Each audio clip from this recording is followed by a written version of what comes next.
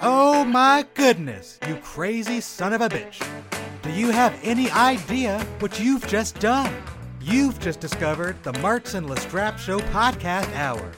This is the show that may or may not be an hour long based on your perception of time and how much I've got to say. So strap yourselves in and prepare your ears for the journey of a lifetime with your host of the Martz and Lestrap Show Podcast Hour, me. You idiot. Welcome, everybody, to the Martz and Lestrap Show Podcast Hour. This is episode number 202, so we are already 2 episodes into our journey to the next 100 episodes, on our way to episode 300. Will we get to 300? We're going to find out together. I have no idea. But what I can tell you for sure is we have 202 episodes, and on this episode, we have a very special guest. We have not only is this a good friend of mine, but he happens to be, he's a few things. He's a horror author. He's a horror editor, and he is hands down my favorite action hero in the whole goddamned world. His name is Ben Eads. How you doing, Ben? Hey, Martin. Thank you so much for having me on the show. I'm doing good. How are you? I'm doing great. I'm doing better. I'll tell you what, just talking to you makes me feel safer. Well, you do know I charge by the minute, so careful. Oh, no, I absolutely know that, but you know what? It's worth it. It's worth it. Some people, they like to get those Ring doorbells, right? And that's fine. That's fine. Whatever makes them feel safe. For me, I'm going to spend my money on action hero Ben Eads, and I feel safe. That's a wise investment. So this is actually your 4th appearance on the show. You've been on the show 3 times before. So previously, I mean, you were, it stands to reason, you were a guest. You were a guest on the podcast. But at this point, you've been on the show so many times. You are now in my heart. You're just a regular contributor. So I'm happy to have you back, sir. Hey, the pleasure is all mine. This is one of my favorite podcasts, man. I love your show. And like I said, the pleasure is all mine. Thank you so much for having me, man. You rock. Well, thank you for that, Ben Eads. We love having you on. So we had you on previously for anybody keeping score. Your first appearance was actually February 2015. That was episode 53. And at that time, you were promoting your very first novella, your debut book. It was called Cracked Sky. Then after that, episode number 122, that was actually 2016, June 4th. At that point, you were not, let's see, I don't think you didn't have a book yet. Was that around the time that you started editing Tales from the Lake, or was that, or do you remember? Yeah, that appearance must have been the one for Tales from Lake Volume 4. I think we also had the amazing horror writer and author Damien Angelica Walters on to support it. Yeah, so that one was actually, so that was your 3rd appearance. Again, you've been on the show like 17,000 times. But yeah, so for your 3rd appearance, that was November 15th, 2017.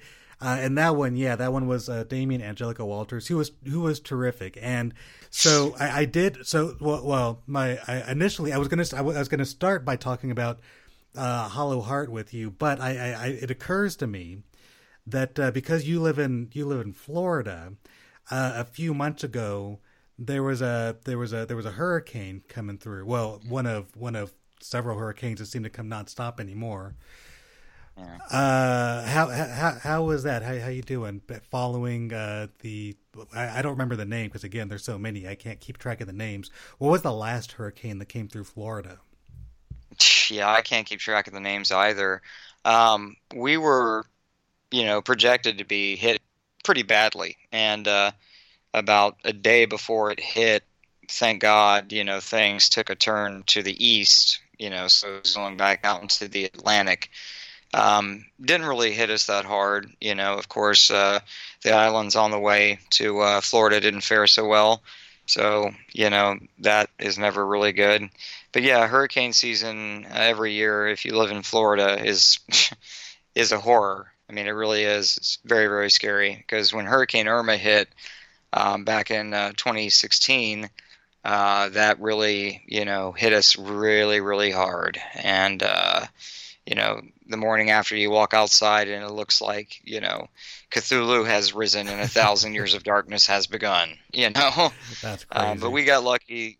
Yeah, I got really lucky this time. No damage to the house. I think the worst was 35 mile per hour winds, but it was really off the East Coast, and I'm inland. I'm in Central Florida, right outside of Orlando. So we just caught, I think 35 mile per hour winds. That was it, thankfully, and hopefully, knock on wood, next year, all of us will be spared again.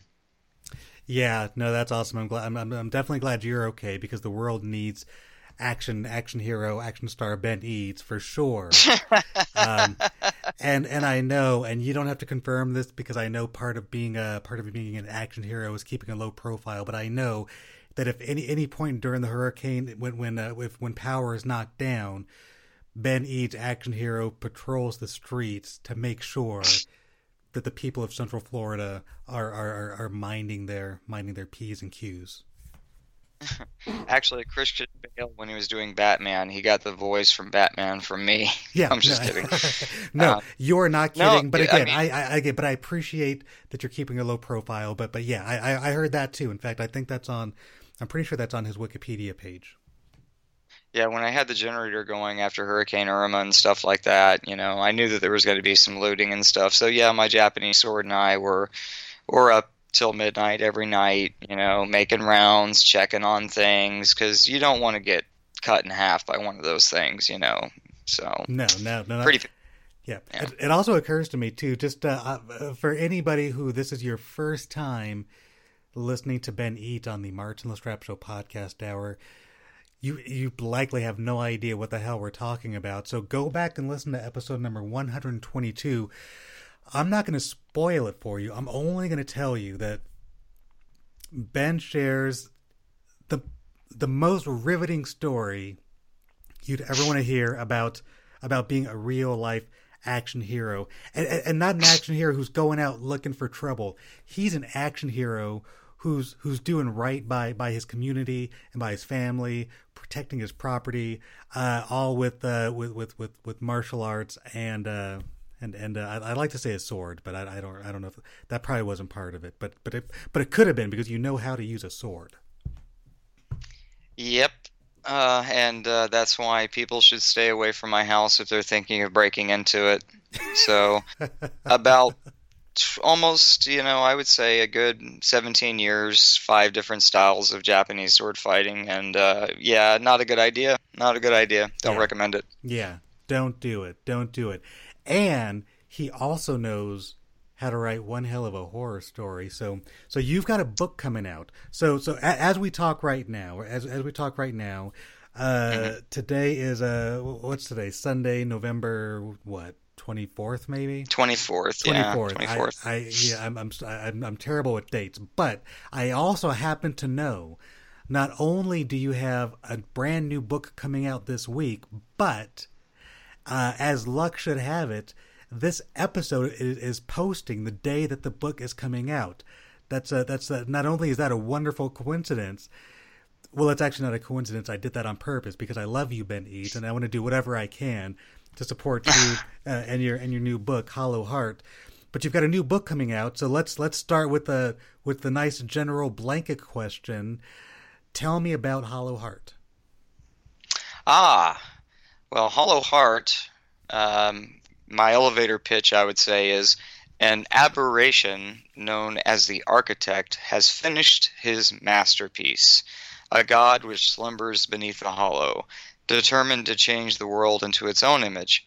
With the neighborhood on lockdown and the residents turned into shambling horrors, Harold and his former lover Mary begin their harrowing journey into the world within the hollow.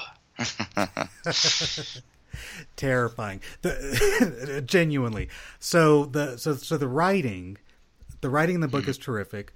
This character of thank you. You're very welcome. So the character in this book, I was going to say the main character. In a horror story, I think in my mind the main character is kind of the monster, the boogeyman, whoever that happens to be in the book. In this case, it's the Architect.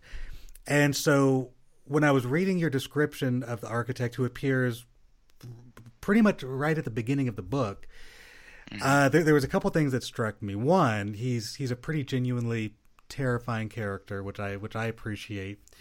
Oh, thank you. But the way that you describe him physically, he has a very it's a combination of, you describe him very clearly in terms of he sort of, his initial appearance, he sort of looks like a regular man, but then he tends to morph, and his barbed wire surrounds his face, and think he becomes more and more monstrous. And I was struck by how wildly imaginative it was, but also how clearly you described it. So I'm thinking to myself, who is Ben Eads, and what kind of nightmares is he having? Hey, slam dunk 3-pointer. Thank you so much for those kind words, man. That really means a lot to me, because I put a lot of work into him. So thank you. No, so where the hell does this terrifying guy come from? Because again, I'm reading it and I'm impressed, but I'm also worried about you. You wouldn't be the first one. All of my school teachers, I would write after my classwork was done. They would read it and go, "I need to see you after class," and they're like, "We're very concerned about you." And they'd get my parents on the phone, and we're very concerned about him. Well, is he writing stuff? Yes. Okay. Well, then leave him alone. and look on the teacher's face was priceless. But no, it's actually really weird. This is actually the first thing I've ever written where it's based on a nightmare I had. See, I never remember my dreams or nightmares. I have like 3 in my entire life that I actually remember. And so I had this nightmare, and it was very, very real. And I remember being inside a trailer, and there's people around me, and I remember, feeling the way that I felt, which was very, very scared, full of suspense, and just scared out of my mind. I knew that the neighborhood was on lockdown. We were moving from trailer to trailer to trailer, looking for supplies, looking for ammunition, knowing that there's this, really bad thing that's coming for us. And as soon as I, reach peak, fear, the front door opened, and this man who looked like he was, on Wall Street back in the 1920s walks in, and with a very, very old and thick British accent, he takes his bowler hat off, bows, and says, "I'm the architect." And that's when his eyes, I saw his eyes, and they had double pupils, and they started spinning in their sockets, and oil ran down his face. And so I awoke from the dream feeling like I was still there, and I wrote the prologue in the next 20 minutes. So I was off to the races with it, just like that.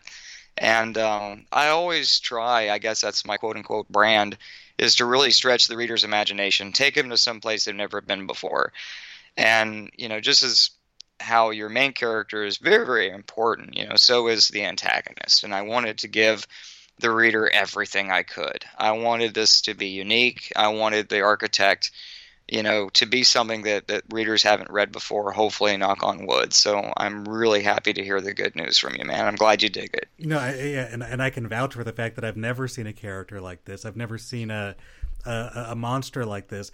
And so this is something that I right now my brain is kind of going into the realm of just creative writing in general, and conversations that I've had with writers over the years. And particularly with either young writers or aspiring authors, one of the pitfalls that aspiring authors fall into, and I absolutely fell into this pitfall for many, many years, is feeling like, or believing that in order to be a good writer or a great writer or an interesting writer, you had to sort of create some sort of, almost sort of like a superficial author voice that wasn't really you, but it was on the page. You created a voice that didn't sound like you at all. And in some cases, the pitfall is trying to sound like an author you've read and admired, or in other cases, it's just trying to sound like what you imagine a good writer sounds like, because the assumption is the voice in my head doesn't reflect good writing. People don't want to hear that. And so the advice that I usually give an aspiring author, if when we have this conversation, is strip away any ideas you have about what great writing is, and just connect with the voice in your head, because nobody else hears that voice, nobody else sees the stuff that you see, nobody else has your imagination. So if all you do is just lock into that stuff in your head, what's going to come out on the page is going to be something unique and genuine and very engaging, and at the very least, it's going to be something that it's going to sound different to somebody else, because you're the only person in the history of the world who's ever had your point of view of the world and your combination of life experiences. So that's a long-winded way of saying that you're doing, not only are you doing that, you're doing it to the maximum degree, because you had a dream, you had a very specific dream that you're the only person in the whole world who's ever had this dream, because it's your brain and it's your imagination.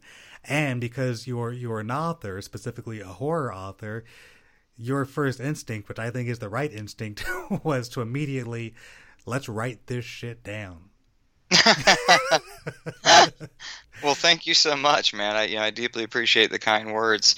Yeah, I mean, it was really a no-brainer. I just put it through, because as you go along your journey as a writer, you want to grow, and that's, for me, half the fun is growing as a writer. And, and yeah, I mean, just moving forward. And, once you have that, kind of that filter in your head, you're like, no, that doesn't have enough emotional fuel. No, I'm not really interested in that. That's already been done.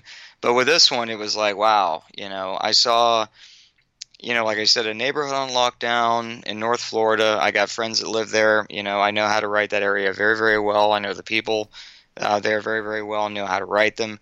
And I knew it took place there. And I knew I had, goal, because I'm capable of writing crap every day, just like every writer does. But with that one, it was like, okay, all hands on deck, let's get this done. And, I just couldn't wait to figure out, what was going to happen, what this guy is going to change the neighborhood into, how is my main characters going to deal with that, and how are they going to deal with this other world in the Hollow, and how are they, do they actually stand a chance? And there's this damning thread throughout all of humanity, since we were, living in caves about 140,000 years ago. That just, for some unknown reason, like I said, it's like a damning thread in the tapestry of the human species, where, I saw this theme in there, of what the architect, his appraisal of humanity, because he's been around for a while, unlike us, so he's got a much better perspective of humanity. His assessment of us is correct, but his solution, not so good. And, I saw that as a theme, and I was like, okay, and I want there to be some kind of, point, to the story. And it's really, in this particular novella, Hollow Heart, it takes the main characters everything they've got. They got to conquer their flaws. They've got this internal struggle that they're all dealing with. It's multi-leveled fiction, so there's so much going on, and there's nothing they can do until they can really, get over the things that are holding them back. The cycle of abuse.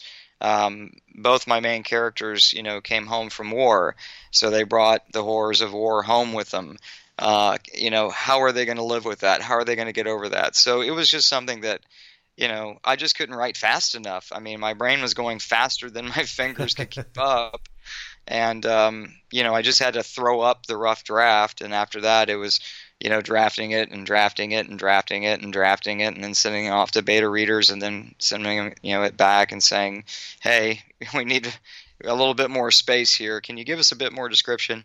So much love and respect to the beta readers. And I had a hell of a time writing it. I think the architect was probably the scenes where he's in, and when my main characters especially, that's some of my favorite scenes with the main characters. But at the same time, With the architect as well. I mean, I had a hell of a time writing that damn thing because I was like, all right, let me come up with something that I've never read before.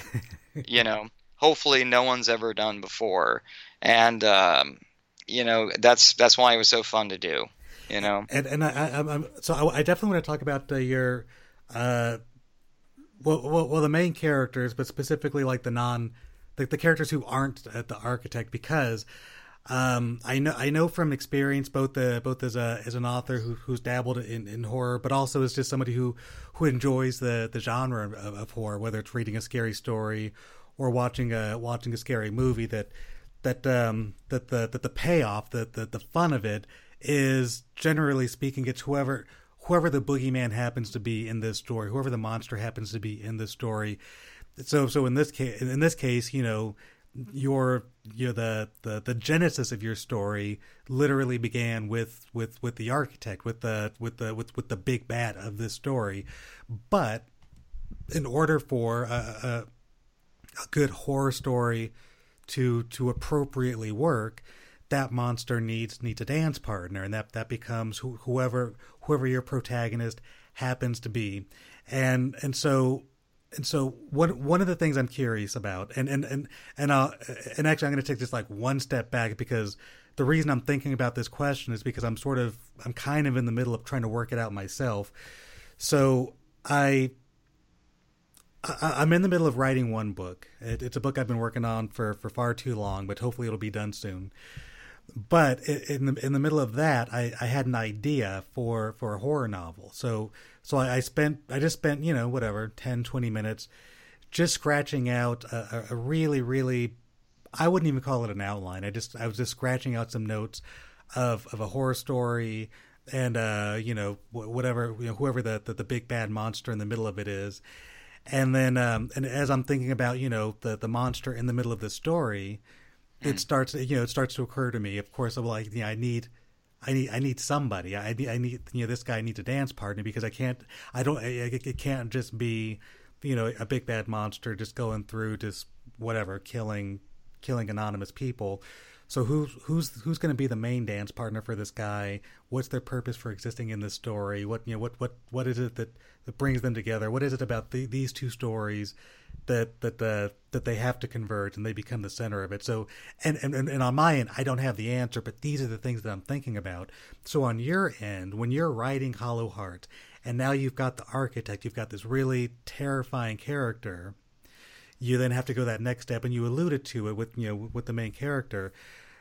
What are the steps that you take to actually create that character? And I was going to ask 10 more follow-up questions, but I guess I'll start with that.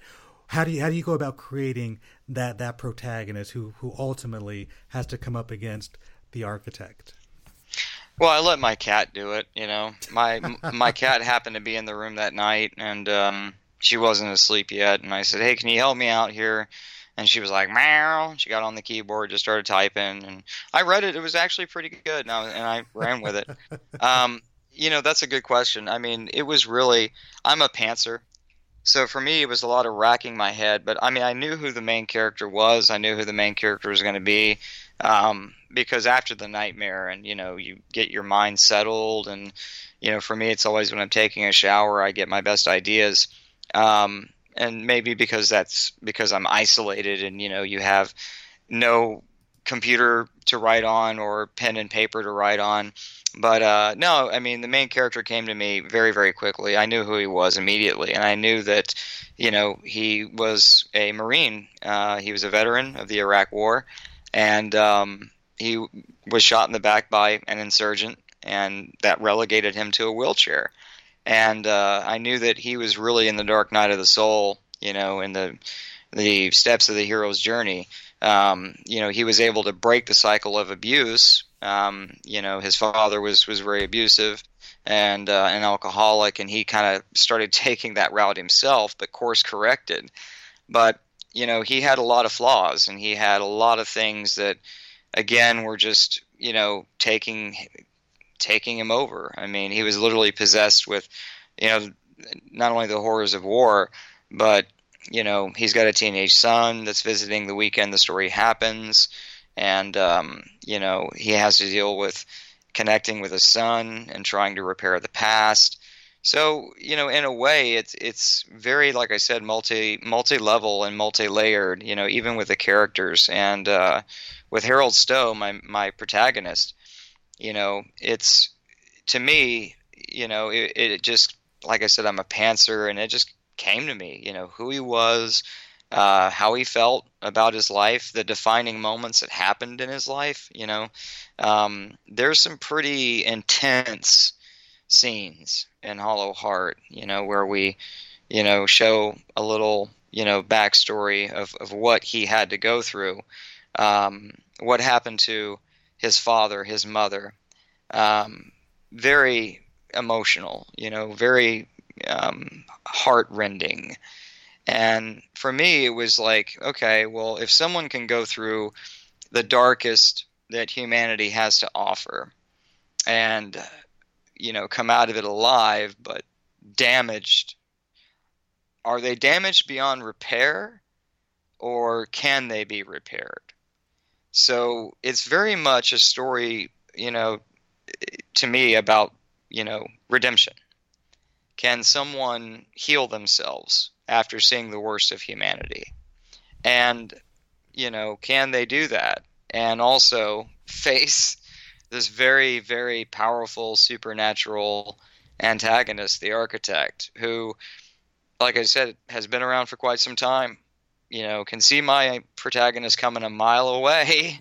So that's when I realized also, that my other main character, Mary, who happened to be a former lover of Harold, she played just, as an integral role as he does, and that she's also served her country, and she's also got PTSD from her experience, and she's also kind of in limbo in her life where she's hit 40, and things are not going so well for everybody, and that's when the darkness falls, neighborhood's on lockdown, and you can expect pretty much people to act very nice and help each other out and all that kind of thing. Not at all.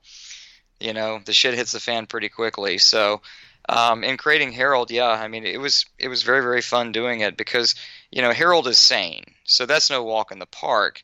But it was also very, very, very fun. I mean, making this person, three-dimensional, multi-leveled, multi-layered, how he views the world, how he views what he did in Iraq, is very particular to him. And at the same time, same for Mary. And, again, that cycle of abuse and, him ending it and trying to mend fences with his son, all these things pull at the heartstrings whilst at the same time test them, beyond measure because of the antagonist on the other side of that end is using that, to his. This has all been planned and plotted. You know that after you read the prologue, so I'm not giving too much away. So yeah, it did take a lot of time, man. It took a lot of time to get them just right, and whenever I would start writing the next chapter and I got writer's block, I realized, oh, nope, that's not the character. They wouldn't do that. And then, boom, it would hit me exactly what they would do. Because I spend a lot of time before I start writing meditating on my characters, creating defining moments in their life that have shaped them and made them who they are, what Carl Jung would refer to as the shadow archetype, what do they bring with them, what still casts a shadow over them today. And it was just hella fun seeing whether or not they could rise to the occasion or not. And so whenever I read anything, it's always difficult for me to turn off the writer part of my brain and just be a reader. And I suspect you probably experienced the same thing. But that's not necessarily a bad thing. So like when I'm reading Hollow Heart and I'm reading about this character Harold Stowe, the two things, the two of the primary characteristics about him that you alluded to is he's a war veteran with a PTSD, and he's also at this point in his life, because of the war, he's disabled, he's paraplegic, and so when I see those two things, the writer part of my brain lights up and starts thinking about, man, where do you get this information? How much research goes into it? Or do you just know this information? Do you know somebody like this, and that's what feeds the story? Or was this something that you had no experience with, and you had to just you had to go out and find the information? So as a writer, when I read a character like this, on the one hand, I am able to get lost in the story, and I was able to very easily fall into Harold's into his into his brain, I guess, because I mean the story is very much coming from his point of view. So writing wise, that part's very effective. But then on the other hand, the writer part of my brain is, where did Ben get this information? Does he just know all this shit like an encyclopedia, or does he have to go and gather it? So tell me a little bit about that. Well, first, thank you for the kind words. Yeah, I mean, it's just really unfettered imagination. I mean, it really is. I remember my mother used to tell me stories. She goes, when you were 3 years old and we lived, on First Street, and I said, yeah. And she goes, there's this 95-year-old woman that lived next door, and you would always be, creating these imaginary things like you were this ringleader of the circus and stuff like that. And you'd play in her front yard, and one day I went over and told her, I'm so sorry, my son's, playing in your garden and stuff. And she goes, oh, no, it's okay. I actually look forward to seeing who he's going to be tomorrow. A lot of that was just imagination, but as soon as I nailed him in imagination, I saw him in, my mind's eye, that's when it came down to, okay, I've got friends, that have gone to war. One in Afghanistan, one in Iraq. One of them blew their brains out because of what they saw and what they did. Man. The stories they told me. And so I knew the emotional weight that Harold would be carrying. And, I've met veterans from the war in Vietnam. And, same thing, And so that's kind of where it came from.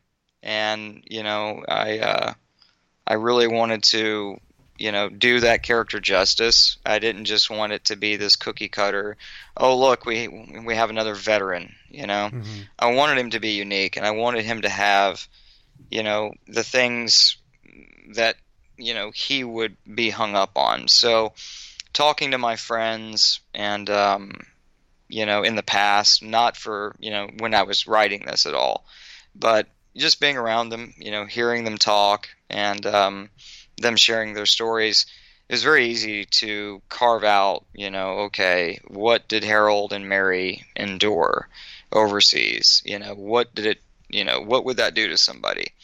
And so that's really where it came from, just again, having the attentive ear, listening to people and knowing the cost, of going to war. And also that, one veteran's story is going to be different than another veteran's story, Mm-hmm. So in that, in that vein, it was, again, creating this unique experience for Harold, this unique experience for Mary. And, one that would be a nightmare, for anybody that would have served overseas. So, and at the same time, treating that with respect, because, obviously, the troops that serve this country are some of the best people in the world. They are definitely defending our freedom, and, we all recognize and respect that. So I guess my only real concern was just pulling it off, correctly and in a way that, even a war veteran could read it and understand and go, okay, yeah, and hopefully I've done that, knock on wood, right?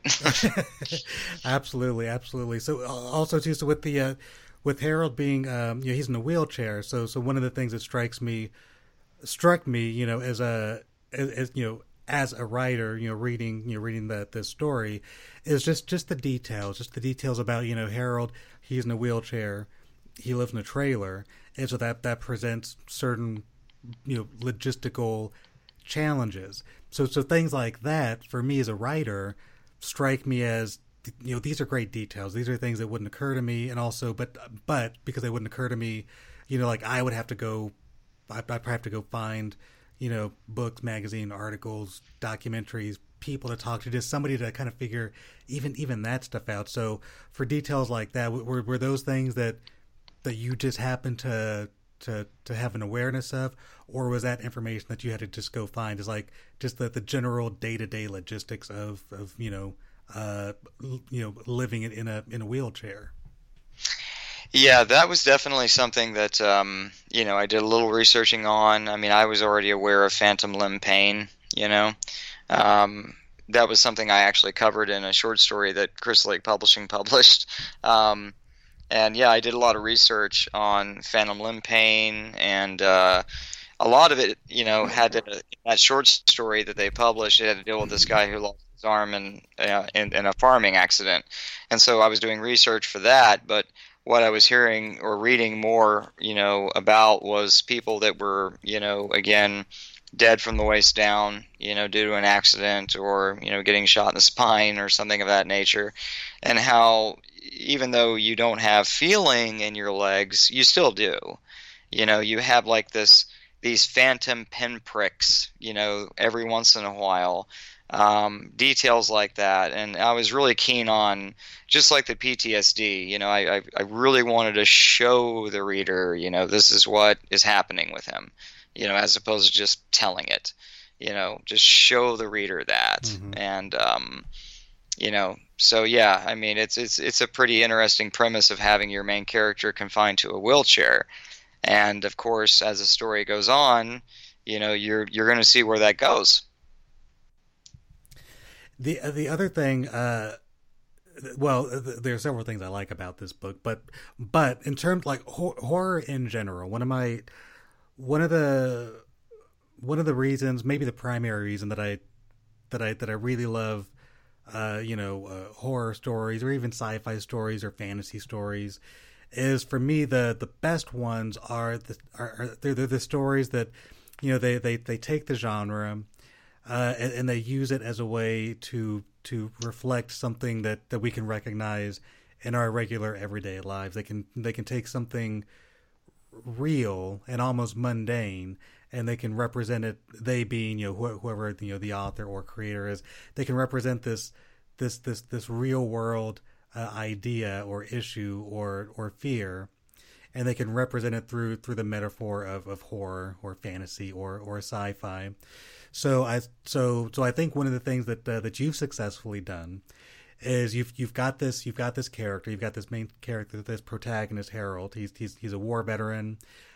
He was injured in war. He now has a disability that he's going to live with for the rest of his life. So he's physically disabled. He also has the PTSD, and as you alluded to, there are just tens of thousands of men and women who live with this very real horror every day of going to war, coming home. Even if they didn't come back with physical injuries, they have the mental injuries that they can become just extremely crippling. Yeah. So for me, it makes sense. I think within a horror story that you could take a character like that. I mean, you could take that character and you can just write. You can just write a literary story about that character, and the horror would still be represented. So, but what I love about a good horror story is taking that character, taking those fears, but then also filtering them through the prism of horror, and now his story becomes joined with this very scary, fantastical character of the architect, and this horrific idea of the Hollows, and sort of combining these two things, which again, we've talked about it a little bit, but in my mind, it feels like a really natural connection. It makes sense to me that this is the character that you would think to create to go along with this overall story of Hollow Heart. Oh, well, thank you so much for the kind words, man. Yeah. I mean, I remember what, my sensei or my Shidoshiho back in, many years ago when I first, joined the dojo, he had a saying, I was smoking cigarettes at the time, and he goes, you should quit. I said, well, now's a really bad time. He goes, there's never a good time for anything. And I think that's another way you could sum up this book is there's never a good time for anything. Oh, you're depressed. You feel emasculated because you're in a wheelchair. You're dealing with PTSD. Tough shit. The neighborhood's on lockdown. And if this thing has its way, everyone is going to turn into what they really are. And you don't want, and then that's just phase one. So, can you overcome that and work with Mary and work with your son, and try to get something going? And like you said, via messages, like I said before, I think the main message of this was that, this supernatural, the architect, he's really changed all the residents in Shady Hills into who they really are, into creatures that reflect who they really, truly are. And if they weren't that way, then the architect would not be able to do that. And it says a lot that, Harold and Mary and his son were untouchable in that regard. So you got to ask yourself, well, if that's the case, then what makes them so special? And in a way, the message. And that's, again, like I said earlier, this damning thread through humanity that goes back, 100 years ago, 500 years ago, back to whenever we were in caves and we just discovered fire. And that was united we stand, divided we fall. And as you read in the prologue, the architect says, let's start there, divide and conquer. Let's start there. See what happens. It's always worked before. And it being very personal to everybody, really was, for me, the theme of, are we as a human species always doomed to repeat the past? And the architect is banking on us repeating the past. That's part of his assessment. And it's up to, these main characters to answer that question if they can. But the reader has to find out only one way, and that's to buy the book. Now, speaking of the book, a lot of the people who listen to my podcast are a lot of them are authors, but many of them are aspiring authors where they haven't published yet, and so there's lots of options, but the predominant binary, we might call it, is that of traditional publishing and self-publishing. In your case, you've published both of your books traditionally. The first book with Crystal Lake with Omnium Gatherum, and then the second book, Hollow Heart, with Crystal Lake. And so I'm curious. Well, I'm curious, but also people listening to the show who could benefit greatly from this information are curious. What was the process, particularly with Hollow Heart? Because the fact that you've worked with two different publishers, to me, is immediately fascinating because it tends to happen. It's certainly not a rule, but it tends to happen that a publisher, when they find a good, talented author like yourself, they're going to look to publish again with that author. So in your case, you've published with two different publishers. So I'm very fascinated to know, what was the process of working with Crystal Lake Publishing? Did Hollow Heart come about after you started editing Tales from the Lake for Crystal Lake Publishing? Did you have a deal in place with them ahead of time? And I'm also curious if Omnium Gatherum was either interested in publishing Hollow Heart, or did they even have a look at it? So I threw like 10 questions at you. So answer them in any order that you like. It actually, I started work on Hollow Heart after the anthology, and it took me about, I think, a year and 2 months, to really nail it, to get it to where, I wanted it. And as soon as I saw Crystal Lake Publishing had a submissions window open, for novellas, I went ahead and submitted it there. I'm really, interested in. I've been really interested in working with Crystal Lake for some time, and I had a wonderful time working with Kate Jones's press, Omnium Gatherum. Had a wonderful time working with Joe's press, Crystal Lake, and at some point, I'll write something for Kate again, and at some point, I'll definitely write something for Joe again. They're great presses, they have a great team. They're very passionate about what they do. And for aspiring writers or new writers out there, I've been a mentor for the Crystal Lake Mentorship Program for quite some time. And what I find from aspiring writers or writers who just finished writing their first story is they just want to get that thing published. They don't care. And then all of a sudden, that bites them in the ass, and they realize they're not dealing with a reputable press. They're not dealing with a professional press. They have the rights to their story for the lifetime or something of that nature. So I would say, look, man, kick the tires of the press before you submit. Go to their website. First thing you see, okay? If you do not recognize who they're publishing, that's a red flag, okay? Second, if they're publishing some of the best writers out there, awesome. Contact a few of them. Ask them what their experience was. There's nothing unprofessional about that at all. And at that point, kick the tires, man. Hit up writers that have been published through them. Ask them, hey, I'm interested in submitting, and if you don't mind, be very courteous and professional to these people. I'm thinking of submitting my work to them, would you mind sharing a little bit of your experience? Was it positive, negative, all that kind of thing? And writers are very different, so one writer will not want to work with a press for one reason that to another writer seems pretty stupid.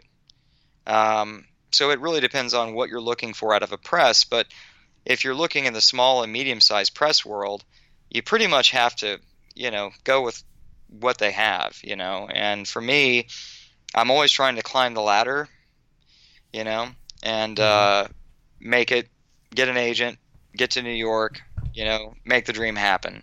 And so that also has really influenced, who I want to work with and things of that nature.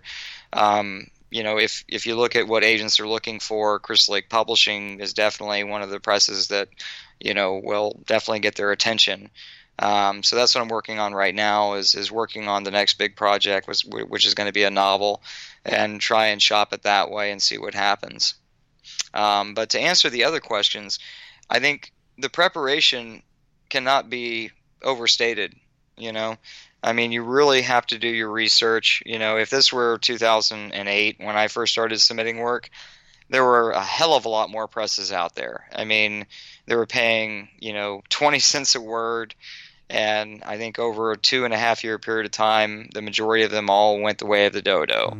It's almost as if small presses are doomed to fail no matter what, which is why you got to stick with ones like Omnium Gatherum or Crystal Lake Publishing, where the owner has this unbridled passion, for publishing, and they're never going to stop, and stick with them, stick with people that, are going to be in the game long enough. All too often I've heard a lot of my writer friends say, oh, well, this press, that published my book is no longer around. They published my book. I want my book to be available, but no one else will accept it because it's been published. So there's so many problems that can happen to you. And I would say get your publishing credits and then get to New York, get an agent, try to get a really good book contract with a big New York press, and see where that takes you.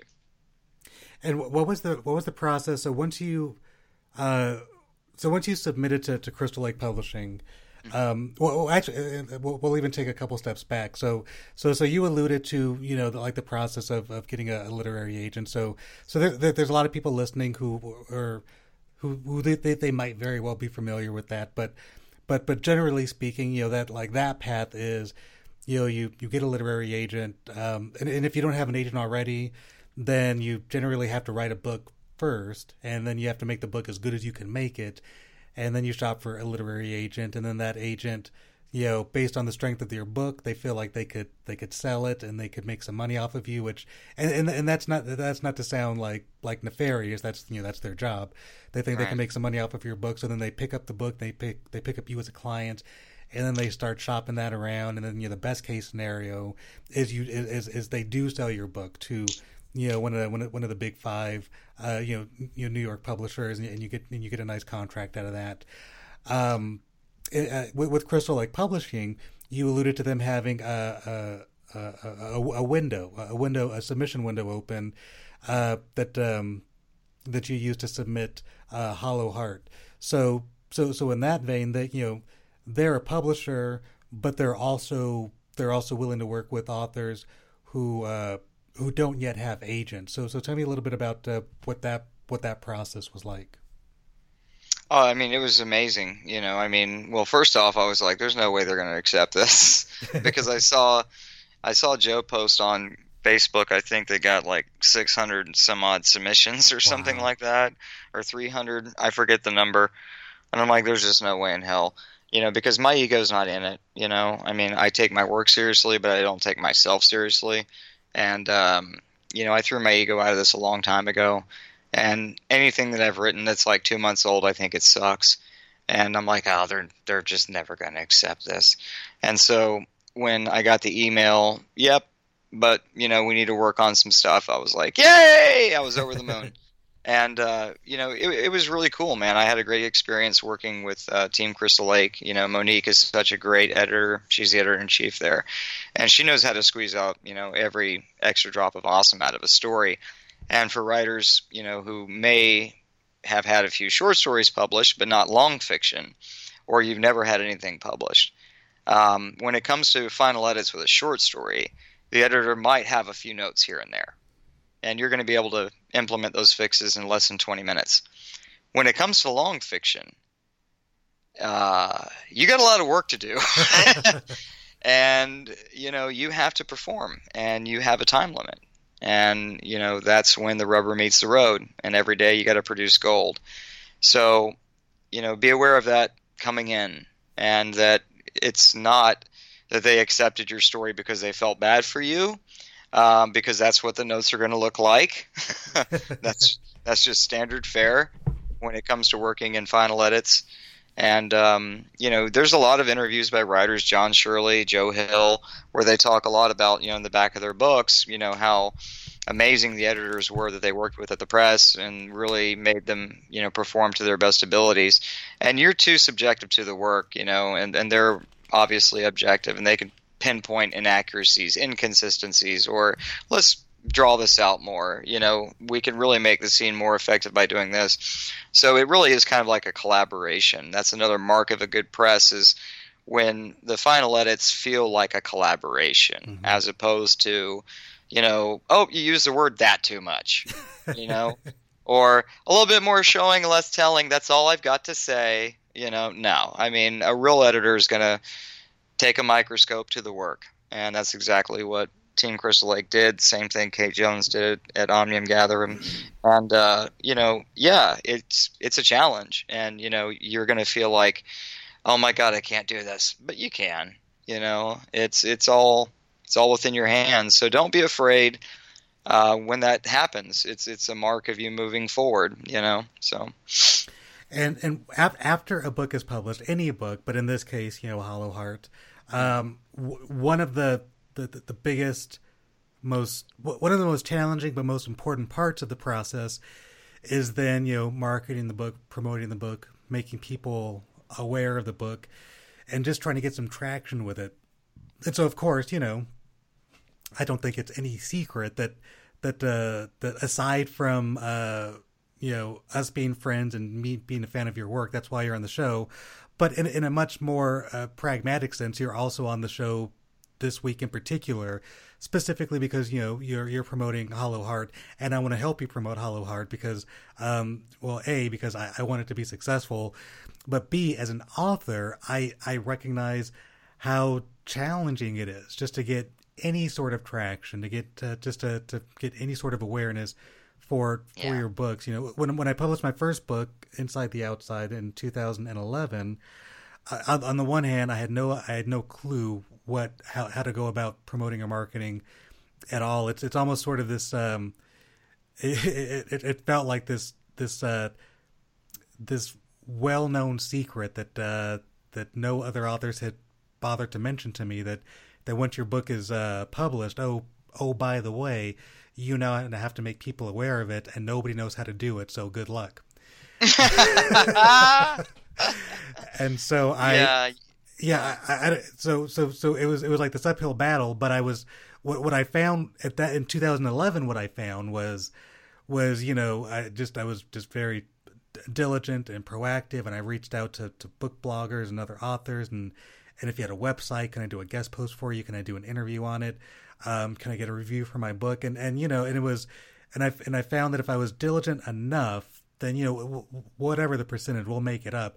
Even if 10% of the people I reached out to said, yeah, it slowly but surely turned into something. And now it's not quite 10 years later. I guess it's about 8 years later. What I'm finding with my most recent book, which is Adolf the Unicorn Killer and other stories, it's a short story collection.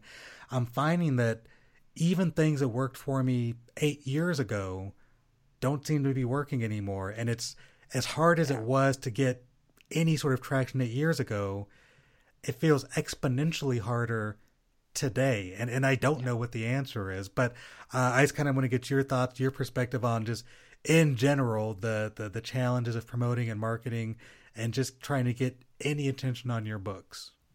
Just go ahead and whoop my ass and get it over with. I'd rather take an ass beating than do it. And I think, I'm being serious. I mean, it's very difficult. I've been doing this, I would say, submitting my work for about 10 years as well. And, it was a very, very different world.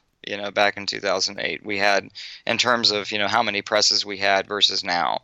And, it's just very difficult. What I saw was, people that were, it's okay to be popular. I mean, it's okay that people love your work and, people extol it and share it on Facebook. Nothing at all wrong with that. God knows I share a lot of people's work that I love on Facebook all the time.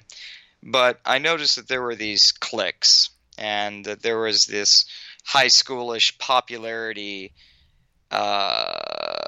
games that were being played. Also political games that were being played, which they were using to sell their work. And sure, I could play those games too and sell more copies, but I would lose all my dignity and self-respect. I want people to buy my book, and should I ever have any measure of success, I want that based on the merit of the work, not whose ass am I kissing, what clique am I a part of. There's so many quid pro quos in this business, and I think, honestly, for the aspiring writers that are listening or writers that just have a few short stories published, just know this, there is a dark underbelly to this business. But know this, for those people, it's a flash in the pan, and then their success is going to go away. And I'm not going to name names either, but they appear and they're like really good for a year, and then they disappear and you never hear from them ever again, because in the community, enough people figure it out and they go, okay, so you vote traded. That's how you got there. Okay, great. So not doing any of those things, I don't look at it as a competition, allows me to keep my sanity, my dignity intact.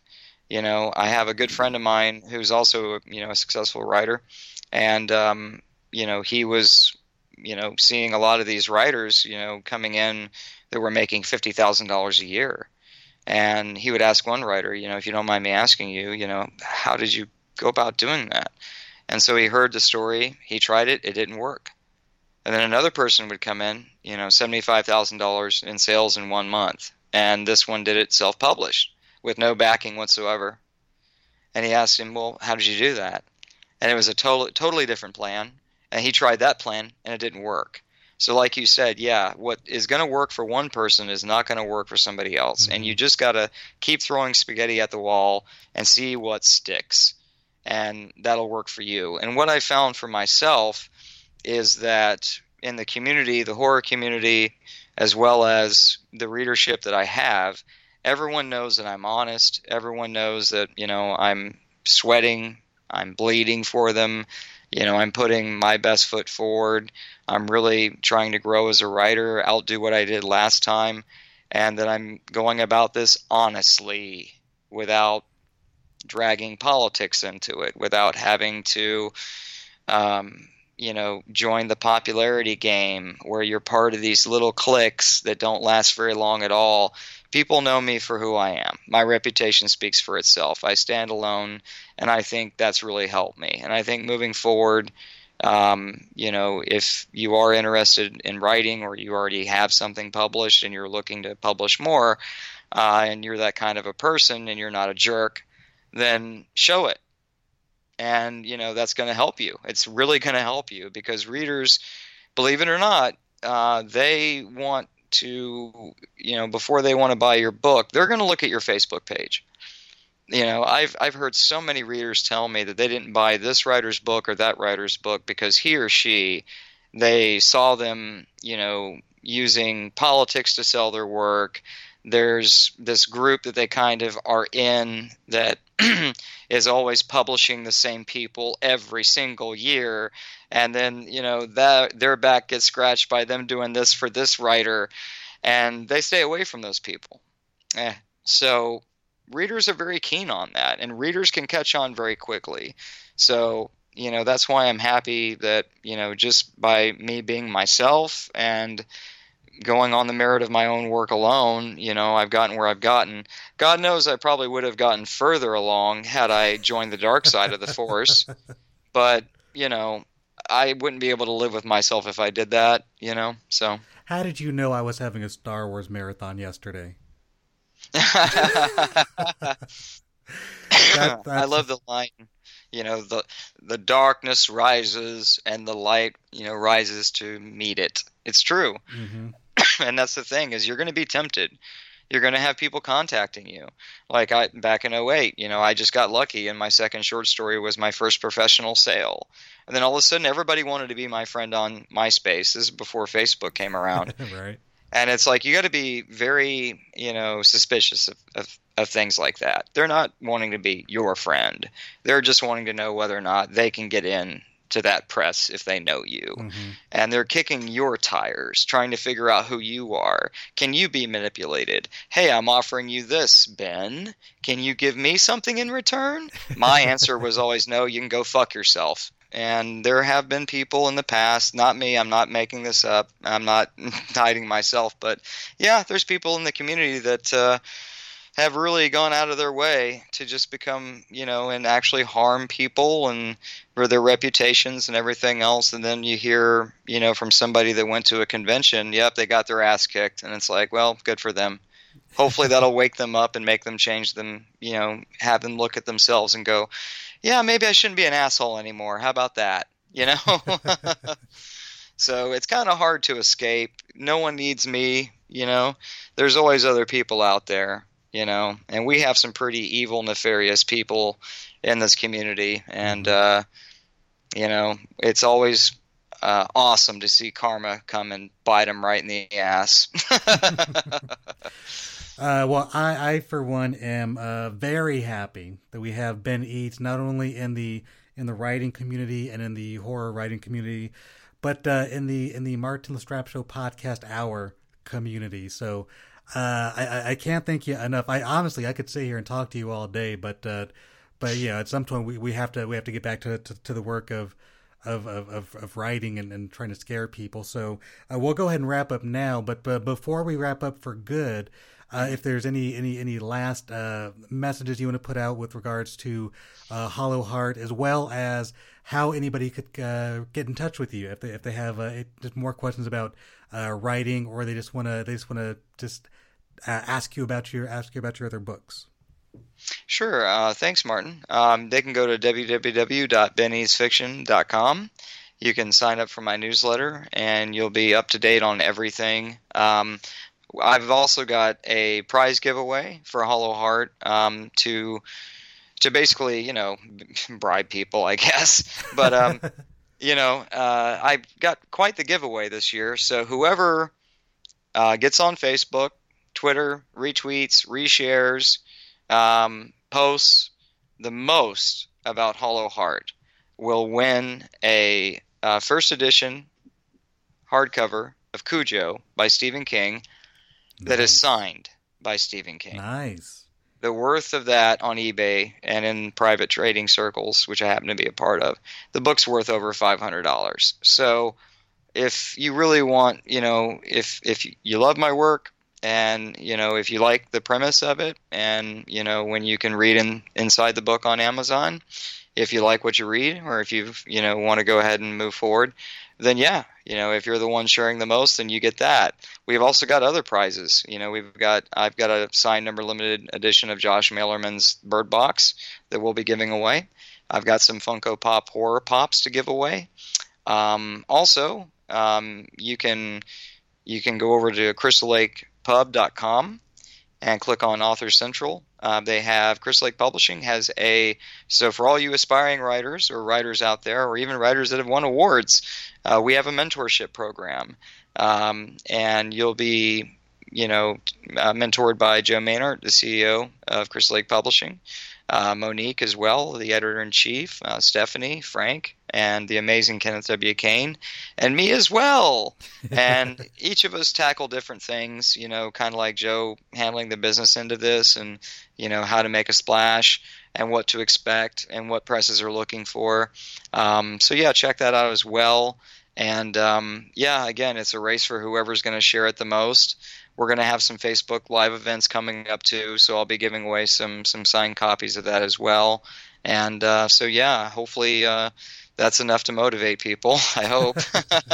That's outstanding, man. I mean, talking about marketing and promoting, you're doing all the right stuff, so that's awesome. So once again, Ben Eads, congratulations on Hollow Heart, and congratulations on just being my favorite action hero and an all around nice guy. I really appreciate you being on the show, man.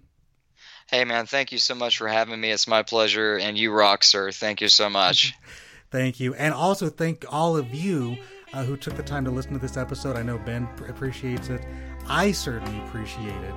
And until next time, I will see you on the other side.